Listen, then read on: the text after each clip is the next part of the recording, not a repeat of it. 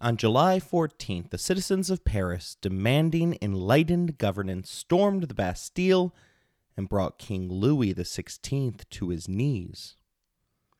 The textbook Western Civilization, The Continuing Experiment, tells us that the king's symbolic gesture of wearing the colors of the revolutionaries signaled the legitimization of politics based on new principles. The book's authors continue, encouraged by events in Paris, inhabitants of cities and towns around France staged similar uprisings. In many, the machinery of royal government completely broke down. City council officials and even parliamentarians were thrown out of office. Popular militias took control of the streets. There was a simultaneous wave of uprisings in rural areas. Most of them were the result of food shortages, but their timing added momentum to the more strictly political protests in urban areas. These events began in 1787. Within 5 years, Louis will have gone from king to prisoner, and then from prisoner to the headsman block. France was about to descend into a murderous frenzy that history has come to know as the Terror.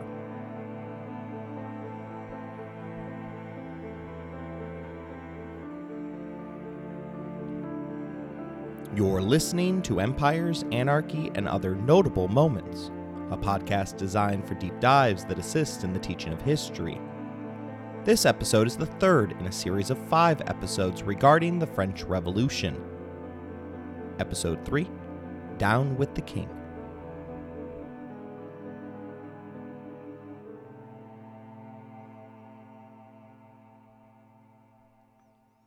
Le Grande Peur, or the Great Fear, surged across France, casting a pall across the entire country over a 10-day period, roughly a week after the fall of the Bastille.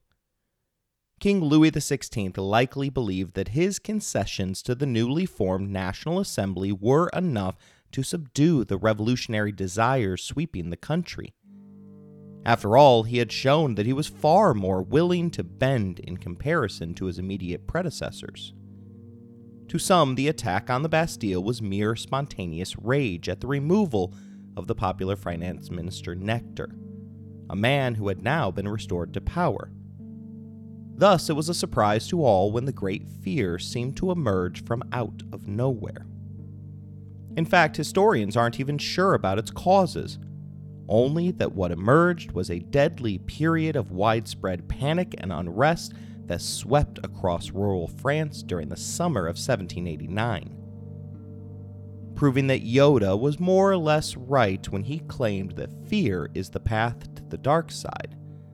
Peasant uprisings, riots, and attacks on aristocratic property sprang up across the country. Rumors and fears of brigands and foreign invaders followed closely in the wake.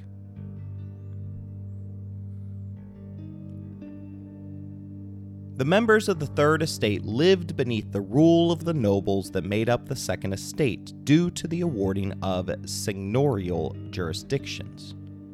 In this system, empowered nobles had been granted the exclusive power to collect taxes, administer local justice, and regulate various aspects of daily life within their territorial districts.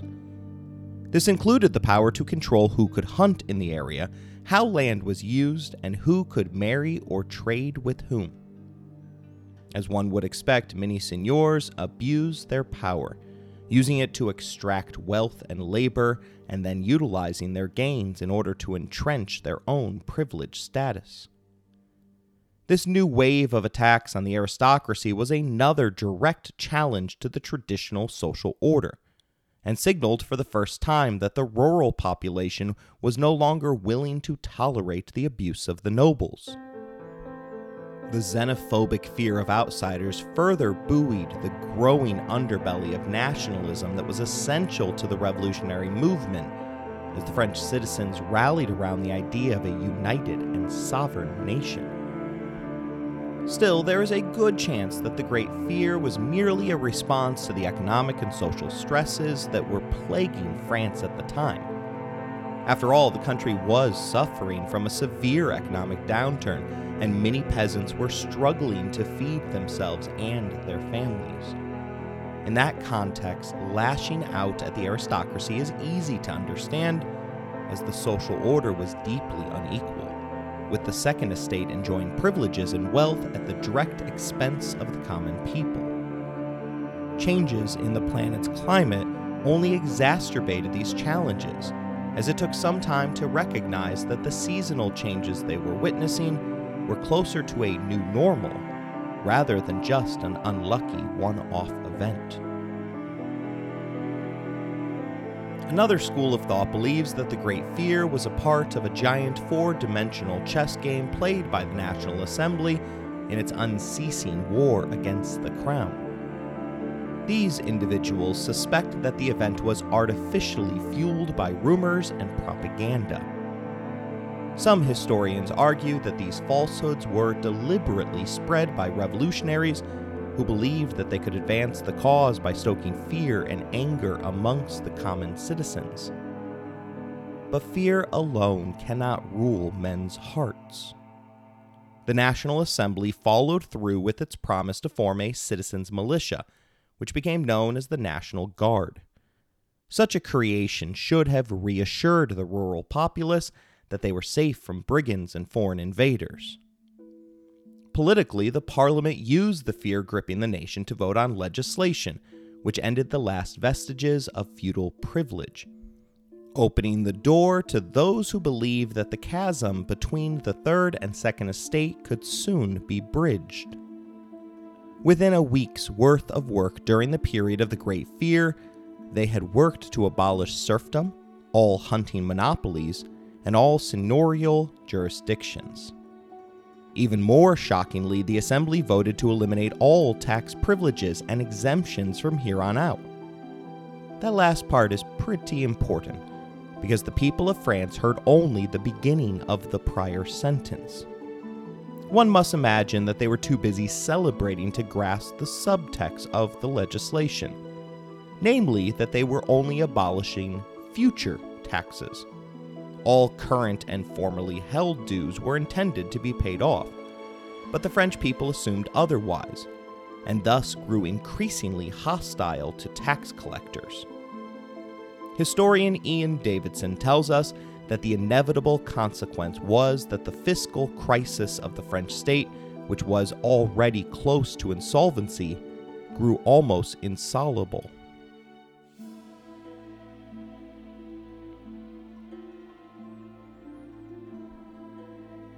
Having dismantled the feudal state, the Assembly next turned its revolutionary gaze upon the Church in its decision to eliminate mandatory tithing as an undue burden on the French people. To soften the blow, however, the Assembly agreed that the state would pay for the Church's costs. This was a win-win for the French people, who were ardent believers in the Catholic faith, but hated the required tithing that came with their belief. A week later, the Assembly published its long-awaited preamble to the Constitution, the Declaration of the Rights of Man. Davidson refers to the document as the most enduring legacy of the French Revolution, one which symbolizes the moment when the revolutionaries were at their best and trying their hardest to make a better world via a better form of government. The document was largely based on the American Declaration of Independence, but a number of things went wrong from the get-go. First, the document was intended to be amendable, but after the Constitution was finally created 2 years later, it became impossible to alter such rights. Secondly, the Declaration of Independence claimed what they believed to be the rights of Englishmen, which were subsequently being denied to them. The French version was the opposite, as it merely denied the rights of a monarch, in this case Louis XVI. Thus, the French Declaration of the Rights of Man can be seen as a declaration of war against the ancient regime. Of noted absence within the document is the mention of any rights for women. This obvious oversight aside, the Declaration represents a statement of fundamental human rights that were deemed universal. It consists of a preamble and 17 articles which assert, among other things, that all men are born free and equal in rights, and that these rights are natural, inalienable, and sacred. Among those expressed are the freedom of speech, religion, and the press, as well as the right to property and a fair trial. Uniquely, the document clearly places the nation above the king or any other governing body.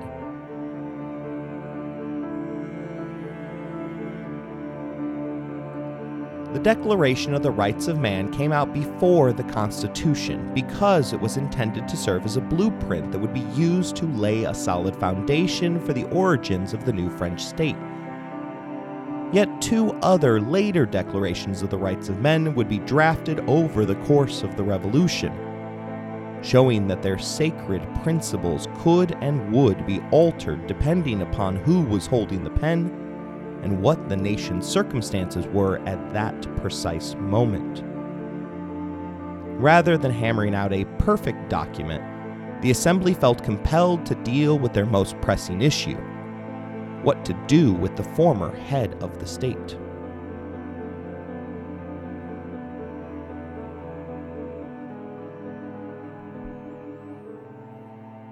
There were those within the Assembly that had already come to the conclusion that the revolution was going too far and too fast. These pro-monarch factions sought to retain a strong king who would maintain an absolute veto, but still work within a 2-chamber form of parliament modeled along the lines of the British House of Commons and Lords. They were countered by a number of delegates from Brittany, who formed the Club Breton, a faction that sought to dissolve the monarchy immediately.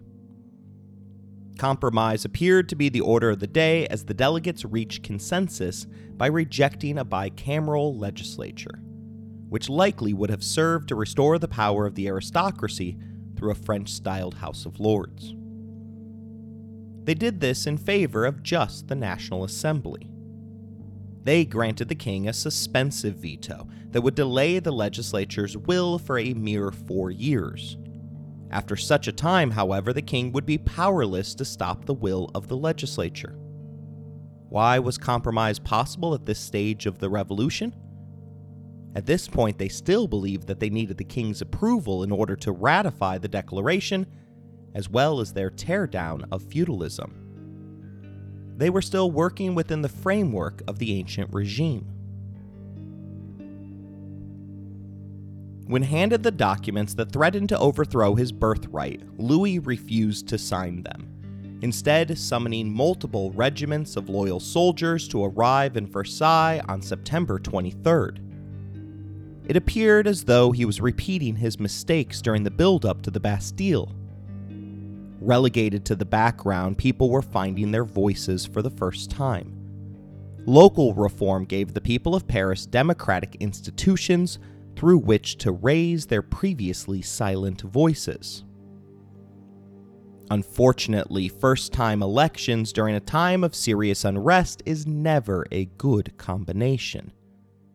Food shortages were becoming a regular occurrence. Although the harvest was good, the food that had left the fields hadn't reached the shops in the cities. Davidson tells us that supplies were proving difficult to find, there were long queues at the doors of bakeries, and the price of a 4-pound loaf of bread had risen from the normal 12.5 to 13.5 sous. New voices emerged at this moment. Jean-Paul Marat, a failed Swiss doctor, began his scandalous tabloid L'Ami du Pouvoir, as well as Maximilien Robespierre, a young lawyer who pushed for passage of the Constitution without the king's approval. Robespierre stated that the king's reply is destructive, not only of any constitution, but even of any national right to have a constitution. Anyone who can impose a condition on the Constitution has the right to prevent that Constitution. He places his will above the rights of the nation.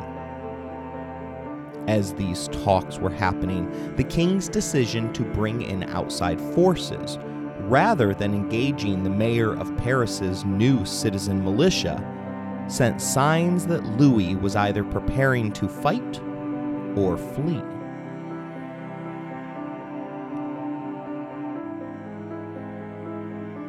The arrival of the troops lit the spark of the next phase of the revolution, but the king's actions weren't widely known until the Free Press discovered and reported it on October of 1793. Reports flooded out of Paris's independent print shops regarding the king's regiment's feast held within the borders of the starving city of Paris. At the feast, toasts were overflowing for the royal family, but no soldier shouted out a blessing for the nation. Worst of all, the national cockade, a circular version of the tricolor French flag, had reportedly been trampled underfoot during the celebrations. Whether such an action happened or not is irrelevant, as author Mark Twain taught us that a lie will fly around the whole world while the truth is getting its boots on. Indeed, within one day of the reporting, rumors began to fly around that there was a government plot emerging directly from the crown to punish the city of Paris via starvation. Within 2 days, it had emerged that Queen Marie Antoinette had stated her infamously untrue line of, "Let them eat cake." On the third day, the peasantry were angrily marching on the king's palace of Versailles, demanding, among other things, bread. They were led by Stanislas Marie Maillard, a bailiff clerk and veteran of the storming of the Bastille. They gained followers as they went, men and women who were so determined that they dragged along a few cannons to go with whatever weapons they had available on hand. By the evening, they were 7,000 strong, amassed at the palace gates. Hours behind, but racing to catch up to them, were 20,000 men of the Paris citizen militia, the National Guard. Faced with a very real threat at his doorstep, the king notified the National Assembly at 8 p.m. that he would accept the Declaration of the Rights of Man, as well as the terms offered regarding the king's suspensive veto. He went even further, however, again showing that he was interested in actually improving the quality of life within his country by promising to make available all the bread that could be found in Versailles for the protesters. But still, this wasn't enough for the crowd assembled, and the king, seeking to put to bed the supposed government conspiracy against his people, agreed to return to Paris with Lafayette and the National Guard, after appearing on his balcony, loudly proclaiming, "My friends, I shall go to Paris with my wife and children. It is to the love of my good and faithful subjects that I entrust all that is most precious to me."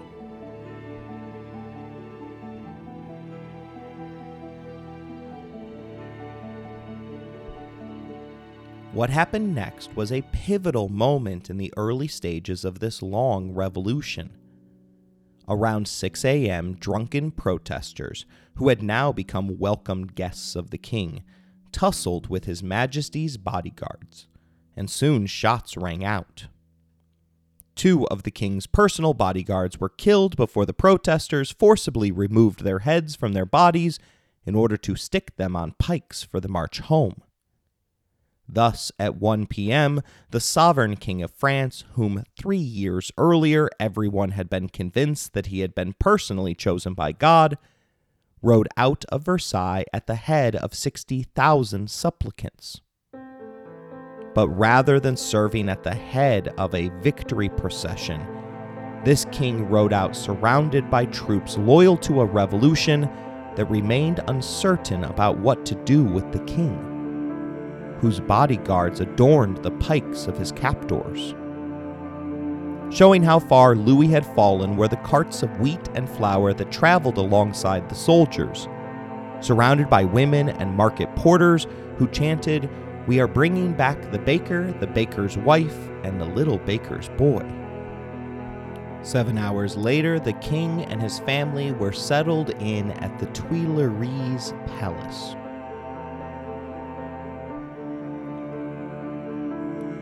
Louis was obliged to live within the limits of a civil list that had been provided for them. But neither you nor I would find it very restrictive, as the king's household was still allowed to spend up to $25 million per year. Tuileries wasn't the worst place to serve out an unofficial home arrest. It had been built in the 16th century and included a sprawling complex of buildings and gardens with more than 2,000 rooms. The opulent, gilded ceilings, carefully manicured hedges, and museum-worthy displays of fine art were suited for a king. But this level of decadence did little to calm the revolutionary fervor that had swept through Paris. Davidson believes that Louis's return to the capital gradually weaned power away from the National Assembly, because now that the king was a prisoner of Paris, he and the government were subject to the pressures of the mob. He writes that the fact that there was now a second center of power, which could mobilize violent muscle in the streets, first against the king and then against the National Assembly, exacerbated the deep splits between the different factions within the assembly. As a result, the revolution turned progressively into a life and death struggle among these different factions, and between them and the crowd power of the common people of Paris. In October of 1789, the National Assembly joined the king at Tuileries, but continued to behave as though they were the only branch of government in existence. They continued their work in dismantling the ancient regime by redividing France into 83 new apartments devoid of gerrymandering. Each district was roughly equal in size, regular in shape, and designed so that all citizens could reach the departmental capital within one day. The redesign, however, required a massive shifting of political offices, one that resulted in a substantial increase in the number of elected officials needed to serve within the new roles. Finding qualified candidates in the new districts was nearly impossible, as the rural poor had been locked out of the benefits of access to education for generations. The radical reshaping of France continued in November, with the state turning to the Catholic Church's $47 million in surplus savings to cover the expected $31 million shortage of state revenue. The newly appointed bishop, Charles Maurice de Talleyrand-Périgord, an early supporter of the revolution, proposed fully nationalizing the French church in order to sell off large portions of their property. He expected this would more than cover the budget deficit, permit the abolition of the dreaded salt tax, and progressively pay off the national debt. As one might expect, the church's rank and file hated the idea of becoming government employees. The clergy warned the wider populace that although it was their turn in the barrel, they wouldn't be the last to be taken for a ride, warning that property is sacred for us as for you. We are being attacked today, but do not deceive yourselves. If we are despoiled today, your turn will come. The warning fell on deaf ears, as the motion easily passed by a nearly 2-to-1 margin. The French budget deficit was solved in the short term, but now the nation had to pay the salaries of priests, which in turn resulted in a mass layoff of monks and nuns whom the state referred to as idlers and do-nothings. Each new department received a bishop, elected by their district's local parishioners. State control was stifling for the church, which was regularly forced to read out government announcements from their lecterns each Sunday. The church grinned and grudgingly abided by the new policies, until they were forced to swear an oath to the state, an oath that would supersede their oaths to God and the Pope. Of the first 250 chosen to swear, only 99 consented. The bishops followed suit, with only 7 of the 83 agreeing to join the revolution. Interestingly, the numbers differed dramatically depending upon how close you were to Paris, the epicenter of the revolt. Within the city, 80% of the parish priests took the oath of loyalty to the state, while 80% of those outside the city steadfastly refused. A stern condemnation of the policy came down from the Vatican, which flipped a number of those priests who had been willing to sign on to the new oathing requirements. Those that refused to swear the oaths were replaced by popular election, which included among them numerous revolutionary atheists. This massive exodus in the church created a new social class, deemed refractory priests, as the priests who refused to swear the oath to the state became known as.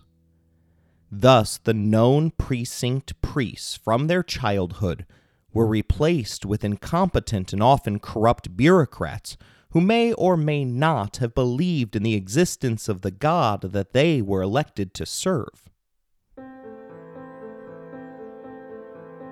Although $2 billion had been estimated, somewhere around $500 million were raised from the sale of church property over a 10-year period. The lands were auctioned and thus couldn't all be put up for sale at the same time. The fact that everyone knew that the state was desperate for money meant that buyers held out, hoping that the price would lower with time. A better way to fix the nation's money troubles would have been to replace the dismantled tax code with something new. But the revolutionary government, particularly at the department level, knew little of economics. They also were prone to corruption, which flourished during the chaotic times. Malfeasance was easy to hide, as the Declaration of the Rights of Man declared that taxation could only happen with the consent of the governed, which enabled each individual Frenchman to believe that they could determine whether or not they wanted to pay their required taxes. The Assembly dealt with the continuous shortfalls by turning to the printing press, which began to push out France's first paper currency. As one might expect, the policy didn't turn the economy around. People didn't trust the paper, as it wasn't backed by a recognized central bank.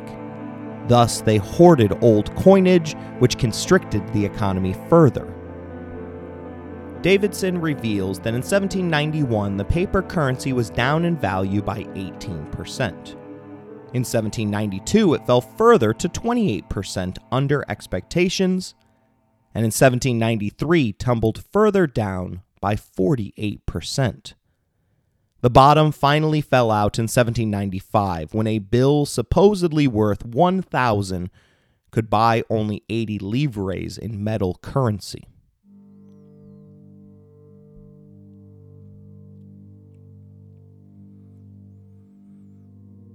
Hoarding money is one thing, hoarding food is quite another.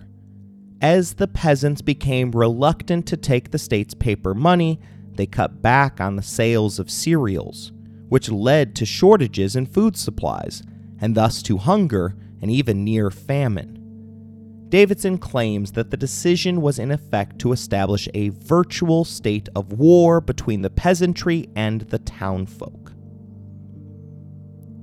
Living within this perpetual war zone eventually grew too wearisome for the prisoner king. As early as 1790, individuals were being hung in conjunction with plots designed to break Louis free from his captors. Seeing no end in sight for his predicament, the king began to go along with the plans. The breaking point occurred after he was denied permission to take his family out to a chateau in St. Cloud. Finally, on the night of June 20th, 1791, the French king Louis XVI attempted a daring escape from his palace in Paris. The king, alongside his wife Marie Antoinette and their children, were accompanied by a small group of loyal supporters, including members of his household staff. The plan was to slip out of the palace in disguise, join up with a group of loyal troops that were waiting outside the city, and then make their way to the safety of the eastern border of France. From there, they planned to cross into Germany and seek asylum with the king's cousin, the Holy Roman Emperor. However, the plan quickly began to unravel. The king and his family struggled to put on their disguises, which included large wigs and fake beards. The queen was aghast when she laid eyes on the coach that was intended to lead her to her salvation. She delayed the departure by demanding to ride in a top-of-the-line coach that was inlaid at the minimum with ivory and rosewood. Additionally, it would need to be large enough for her two chambermaids, whom she positively couldn't travel without. Unfortunately, the coach that met her regal standards could only travel 7 miles per hour, ensuring that they were still too close to their captors by the time their disappearance had been noted. Worse, their travels were far too easy to track, as numerous individuals grew suspicious upon seeing such a finely detailed coach on the road. Despite their disguises, they were eventually recognized by a local postmaster who had previously seen the king's image on the old coinage. The guardsmen challenged the king. A scuffle broke out, and the king's supporters were forced to use the extra furniture that the queen had brought with her to barricade themselves inside of their rooms. A judge was subsequently brought forth from Versailles to settle the issue, and upon recognition, the soldiers seized the initiative and dragged the royal family back to Paris. Historian Mark Steele describes the aftermath for us, writing that when the king and his family were returned to Paris, posters informed the enormous crowd that came to witness his return. Whoever applauds the king will be flogged. Whoever insults him will be hanged, they read. The result was the greatest insult, a silent crowd, and as a deliberate mark of contempt, they all wore hats. This was the beginning of a new phase of the revolution. The king had been caught red-handed in opposition to the Constitution, and large numbers of people became capable of imagining a country not just without Louis, but without a king at all.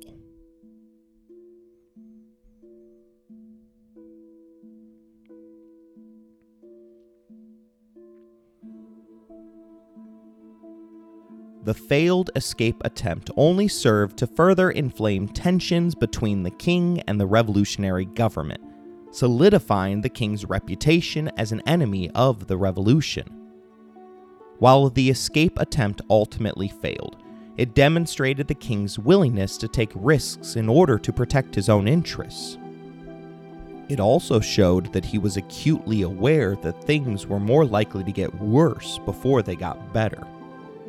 Despite the king clearly wanting out, the assembly remained baffled at what to do with him.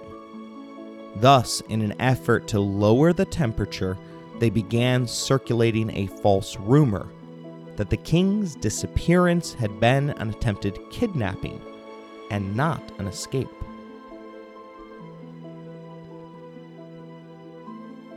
Seeking to absolve the king and protect him from further assaults, the assembly passed legislation which made it illegal to call for a trial of the king. It was a necessary action after a new anti-monarch political party called the Club des Cavaliers publicly called for the execution of the king and the immediate creation of a republic. Mass protests arose.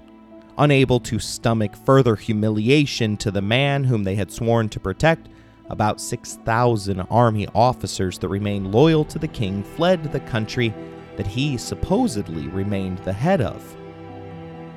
This mass emigration and increasingly valid concerns about the potential spread of the revolution's anti-monarch philosophies led to the Austrian and Prussian emperors expressing their concern with the way the French were spitting in the face of their historical traditions. The statement was taken as a threat of war, despite the fact that the two empires had no real intentions of intervening in the state's affairs.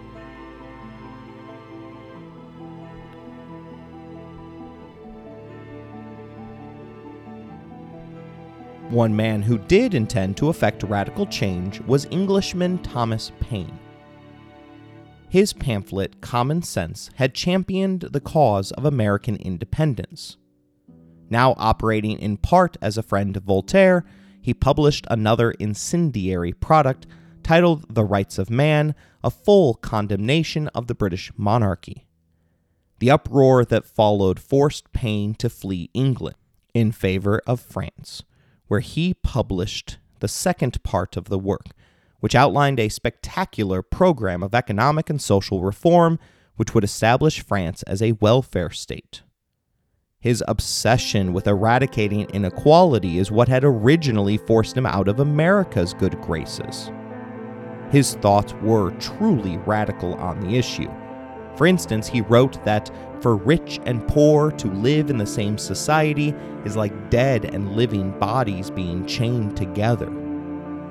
It was voices like Paine's that would set this next phase of the revolution alight.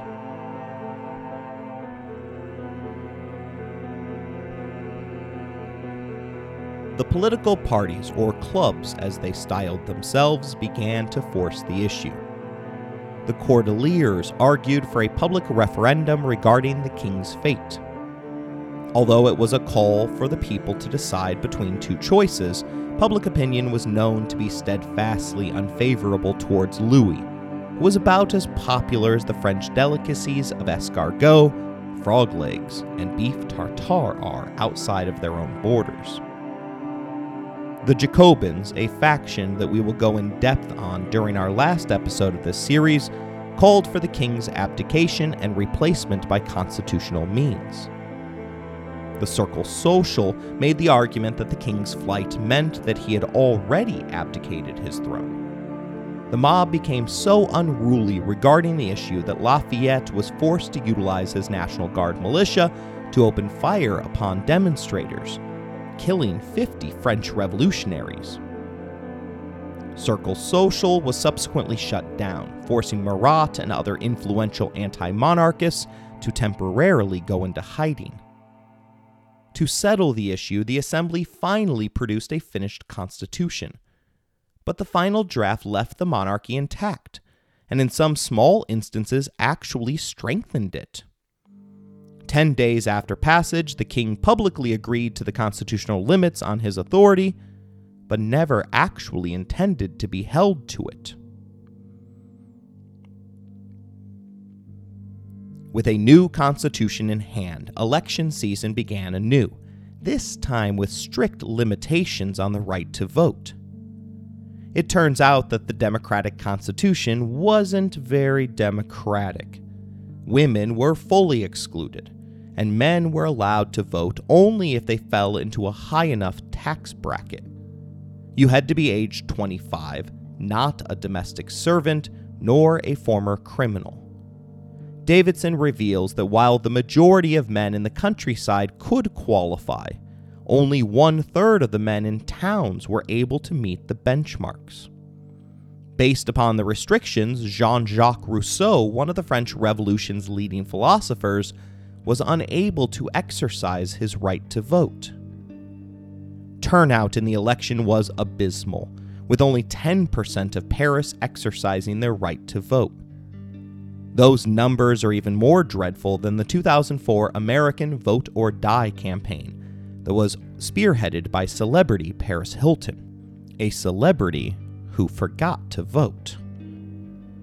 By the end of 1791, the people of Paris had lost almost all of their enthusiasm for the revolution.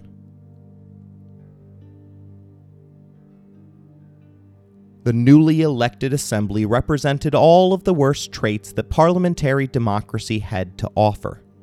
Like the British model, it was unruly, as speakers were regularly drowned out by insults and catcalls. Like the American Congress, partisanship was firmly entrenched, with the Jacobins sitting together on the left, while pro-monarch groups sat on the right.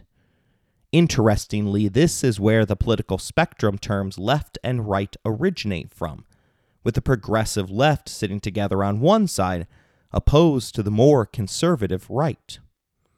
The legislatures were also quite young, and inexperienced, as Maximilien Robespierre had convinced others to pass a decree that no member of the prior Congress could serve in the next.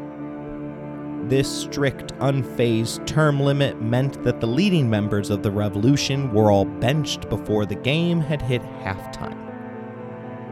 Before the new government could get their feet settled by starting to knock out a few small issues, the nation was hit hard by a familiar foe: food shortages. But this time it came with a new twist, as slaves throughout their colonies, particularly Haiti, had revolted, disrupting trade in commodities such as sugar that they had grown quite addicted to. Soon the shortages turned violent throughout the countryside. Rather than fix the problem, the assembly decided to foolishly wag the dog. The term refers to a political strategy in which a government creates a diversion or crisis in order to distract from other issues or problems they may be facing.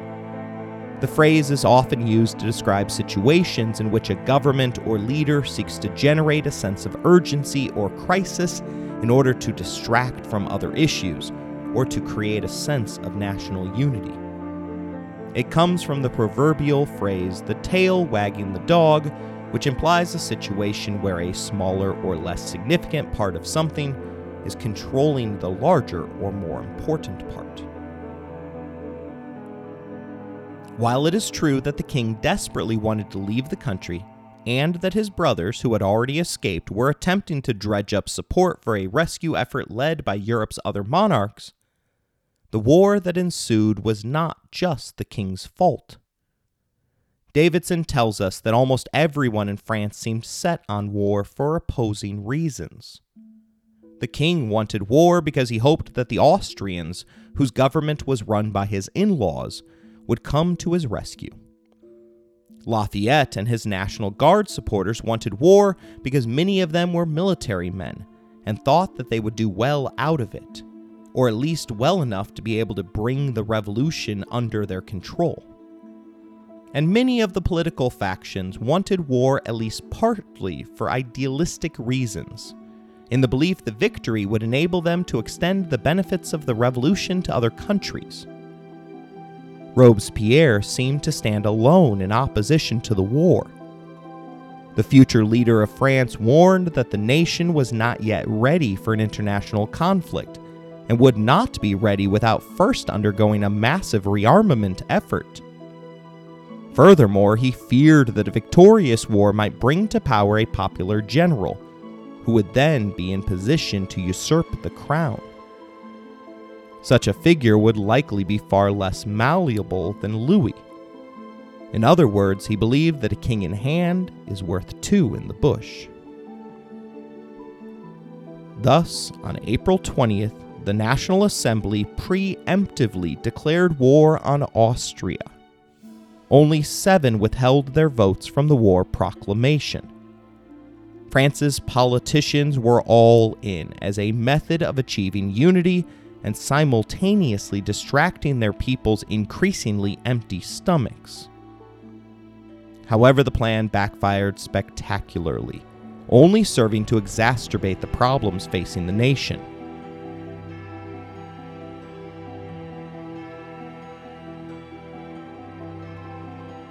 From the onset of the war, it became clear that Robespierre's concerns had been legitimate. The French soldiers were a mix of inexperienced volunteers and poorly trained conscripts. Remember that after the king's attempt at a very slow but still daring escape, half of the officer corps fled outside of France's borders. At times, the French army's failures were comical, with one group of soldiers which had been inspired by Enlightenment ideals of equality and democracy decided to elect their own officers instead of following the chain of command. While this may have seemed like a thoughtful progressive move, it led to mass confusion and disarray on the battlefield. Even in democratic countries such as America, the military is consistently run in accordance with strict authoritarian principles. After all, the popular decision typically isn't to command your men to charge towards the enemy firing line. The generals didn't work hand in hand with the National Assembly, whom they correctly believed were far too inexperienced to direct a war effort. At one point, Lafayette and two other leading generals decided to unilaterally contact the Austrians in order to suspend hostilities. The ceasefire subsequently backfired on the French, as it gave the enemy time to regroup and put together a plan for a war that they had never intended to fight.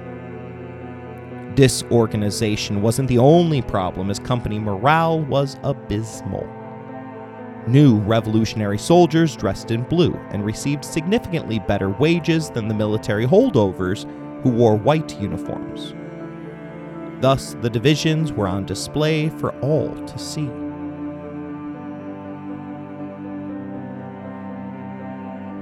As the war dragged on, the French army suffered a series of defeats, and by the end of 1792, the Austrians had captured several important fortresses on the French side of the border. The failures of the war effort only served to fuel the discontent of the French people. The soldiers who had returned from the front lines were often bitter and disillusioned, having seen firsthand the failures of the revolution. Additionally, the war had further drained the country's resources and made the nation's everyday economic problems even worse. Soldiers called into duty often were forced to do so with a pike, as the nation had run out of rifles. With this anger as the backdrop, the final fall of the king began with events that one might choose to describe as silly and juvenile. But that should come as no surprise. As we have seen throughout this series, the French were definitely willing to sink to those standards. It was June 20th, 1792, and tensions, as they had for years now, were running high in Paris. The French Revolution was in full swing, and the people were growing increasingly restless regarding the promises that they had been sold. A large group of protesters approached the assembly and demanded the right to hold a parade within the confines of the National Assembly, which was currently conducting their meetings within the indoor riding stadium attached to the King's prisoner home of Tuileries. Among the ragtag crew demanding the right to assemble were members of the sans-culottes, working-class individuals who separated themselves from the aristocracy through their revolutionary dress. The term itself means without knee breeches. They typically fell into the radical Jacobin faction. These groups were among the most vocal and militant in their opposition to the king, and were known for their willingness to resort to violence and intimidation to achieve their goals. Knowing of their reputation, the assembly only let in a small delegation of the protesters which had rudely shown up on their doorstep. In a moment of terror, the assembly approved of the so-called parade, which lasted for a very drunken 3 hours. During the display, some of the inebriated protesters found their way into the adjoining palace via an unlocked and unguarded door. Soon they emerged upon the bedchambers of the captive royal family.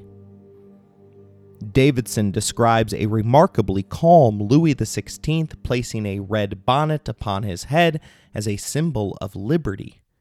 He even relented to drinking a glass of red wine with them as though he was in the midst of a new planning committee. But the situation was anything but calm. The crowd jostled him, insulted him, and shouted angry phrases such as "down with the veto" at him. The worst of it was reserved for Queen Marie Antoinette, whom they called a whore, threw mud at, and a few daring protesters even spat in her face. Eventually, the king and his family were able to escape the situation and seek refuge in one of the other 2,000 rooms within the spatial palace. But things continued to dangerously escalate within the confines of their new home. Lafayette, the head of the National Guard, a veteran of the American Revolution, and a supporter of the monarchy, rushed to the crown's aid, unilaterally abandoning the military front against the Austrians. 8 days after the manhandling of the king, he stood before the National Assembly and demanded that the Jacobin Club be dissolved for the role that they played in the humiliation. Failing to secure the votes, Lafayette privately announced his intentions to take control of the local National Guard. He intended to utilize them to march against the Jacobins himself. But the Queen leaked the proposal, announcing that "I see well that Monsieur de Lafayette wants to save us. But who will save us from him?" The popular general's stunt backfired. His dramatic unilateral suspension of hostilities had again given the Austrians and the Prussians time to regroup, and their subsequent advancement advanced the justification needed for the Assembly to proclaim a national emergency, which in turn gave them the legal right to override the king's vetoes, negating his lone remaining power.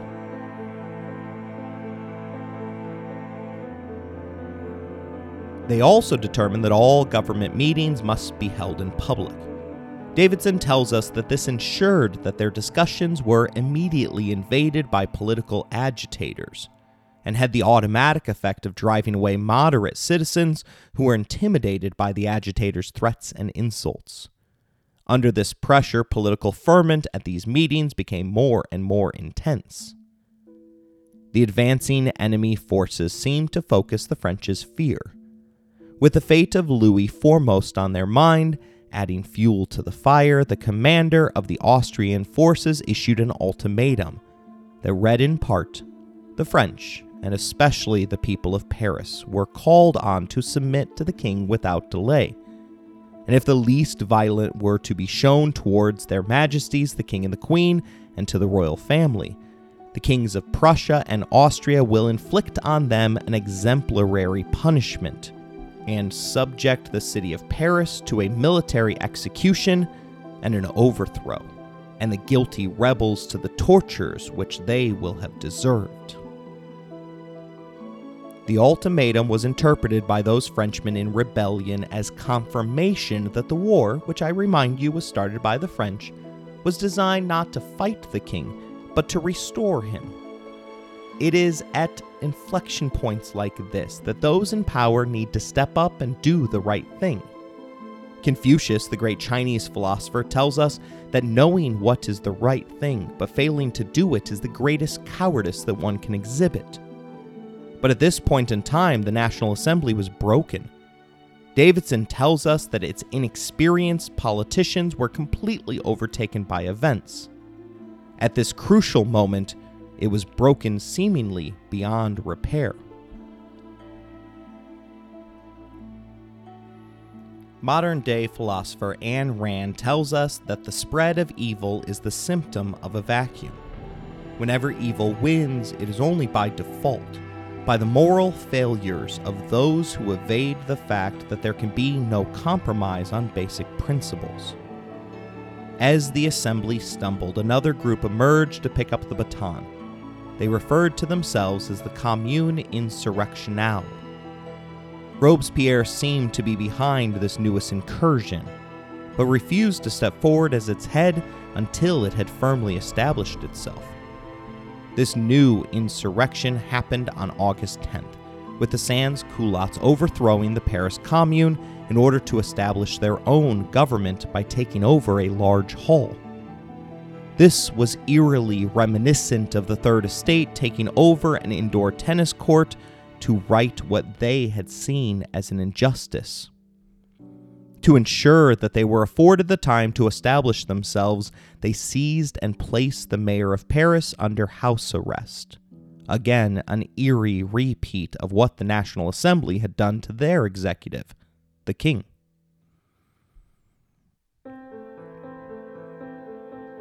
The insurrection of August 10, 1792 was marked by intense fighting in the streets of Paris. As the day wore on, the tension in the city grew, and a group of armed insurgents began to make their way towards the palatial home of King Louis XVI. The revolutionaries, who were armed with muskets and pikes, faced off against the Swiss guards who were defending the palace. The fighting began early in the morning, with the insurrectionists attacking the palace from all sides. The Swiss guards, who were heavily outnumbered, put up a fierce resistance, firing their muskets and even going so far as to charge the mob with their bayonets fixed. The streets of Paris were soon filled with the smell of smoke and the sounds of battle as the revolution once again turned violent. Despite their valiant efforts, the Swiss guards were eventually overwhelmed, with most being brutally murdered. The palace was then ransacked by the revolutionaries, who looted it for valuable items while destroying anything that they considered to be a symbol of the monarchy.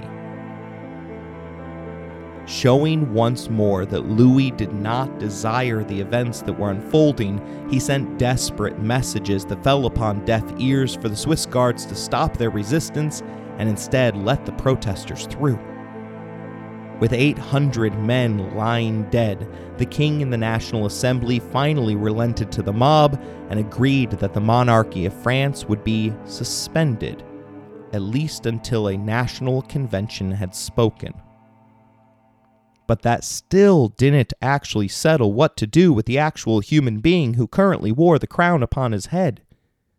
The insurrectionary commune detailed their plans on August 12th, by informing the National Assembly that he was to be held within the prison cells of the old Paris monastery of the Templars.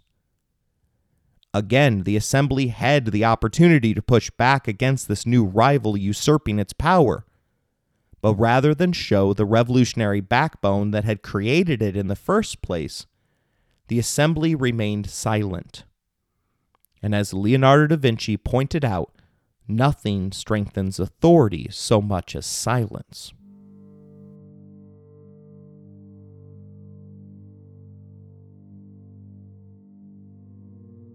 As the day drew to a close, the monarchy that had effectively been overthrown and the Commune Insurrectionnelle, headed by radical Jacobin Maximilien Robespierre, had established itself as the de facto government of Paris.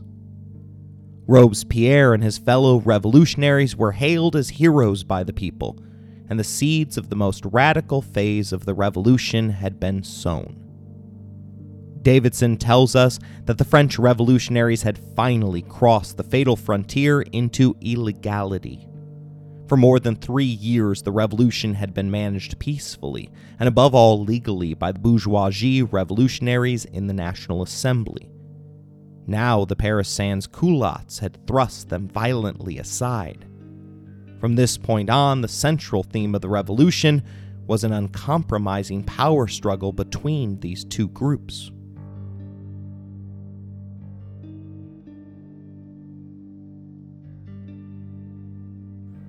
I hope you enjoyed this episode. If you want to interact with the show, you can email us at resourcesbylowry@gmail.com. If you would like to financially support the show, please look in the show description for more information. As always, thank you for listening, rating the show, and spreading the word.